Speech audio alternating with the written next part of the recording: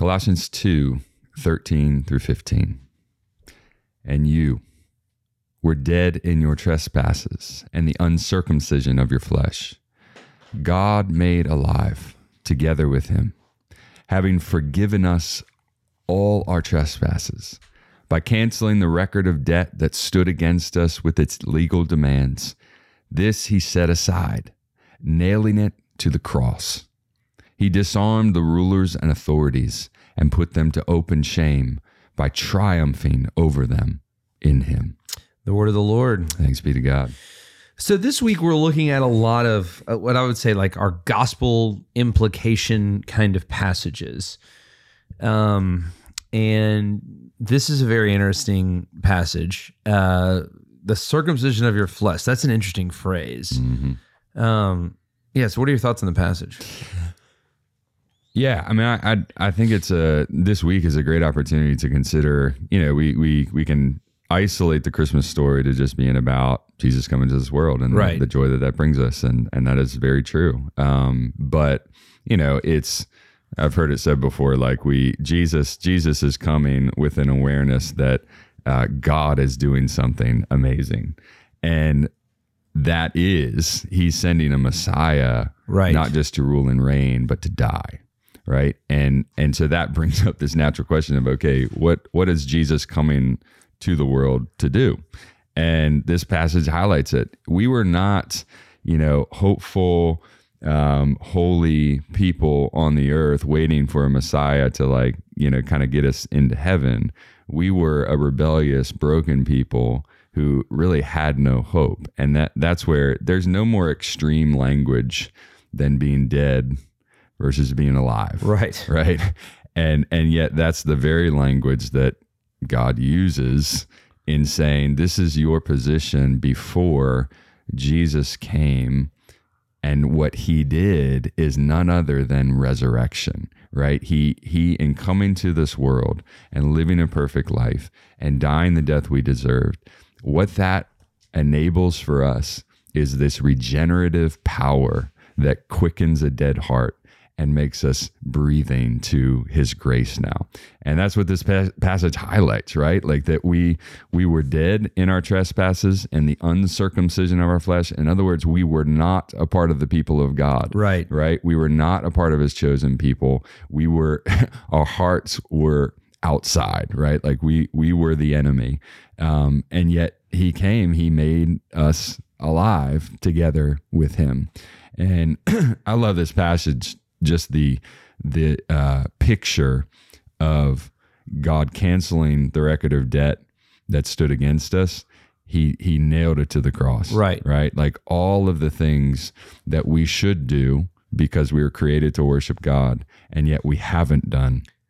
Those are the things he's nailed to the cross so that we might be resurrected in Jesus, right? Like, I mean, that's what we say every time we have baptisms and we see baptisms, right? It's this picture of we died with Christ so that we can rise with him, right, and walk in newness of life. Yeah, I mean, I love that kind of just even idea, the record of debt that stands against you, that we really can't pay. I mean, I'm dealing with all of this, I mean, as I have been in all of 2021, my house stuff, we're obviously back in the house now, but I'm still having to pay some bills. Yeah. And so, like the contractor, it has billed me, but I'm still like waiting to get a large chunk of money from the insurance. I mean, they've agreed to pay, but they just haven't given me the money yet. And so I'll be honest, like I know it's going to get paid. Yeah. I know it's going to be fine, but I'm like a little nervous because like I have a bill, it's like there's this bill that like I just feel the weight of, Yeah. right? And so I've got to pay it. And as soon as I pay it, it'll be like, Right. there is this feeling you get, right? Yeah. Every time you pay a bill, every time you pay off a credit card or Yep. whatever it is, you just feel like, okay, Yeah. I've canceled the debt. Yeah. This is not standing against me anymore. I have enough money in my account Right. to cancel this debt. But in our sin, we had a debt that we could never gain enough money for, and it has been canceled. We are paid in full in the cross of Jesus Christ. And that is this incredibly freeing idea that really changes our lives. Yeah, I was talking to somebody the other day, and they were relaying how there was a pastor that they had heard of, and he was talking about the importance of having a liturgy just in your life, right? We've talked about liturgy being on Sunday. It's kind of the things that we do in a service, the order and structure of it. But he was talking about what is the liturgy of the day. And he just said, in my view, the liturgy of the day should be first, it's waking up and acknowledging that I'm a sinful person, right? And so it's confessing our sin to the Lord. It's acknowledging that, even from yesterday to today, I have accrued a debt. But then it's reminding yourself that Jesus has fully paid all of that debt, right? As high as my debts go, as big as that, account is, Jesus has said, my grace is sufficient for that, right? Like I've forgiven all those. And then the third part of the liturgy of the day is joy.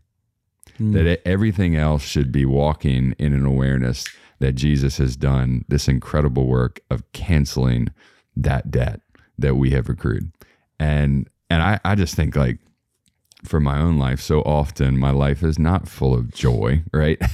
And oftentimes it's because I either have not acknowledged the debt that I owe, and therefore I'm not really grateful for the gospel, or I see the debt and I can't You're trying to, like, you're angsty. Exactly. Yeah. And it's, I mean, to your point, I've felt that too. Like, you have this big credit card debt or bill coming up, or it affects your life.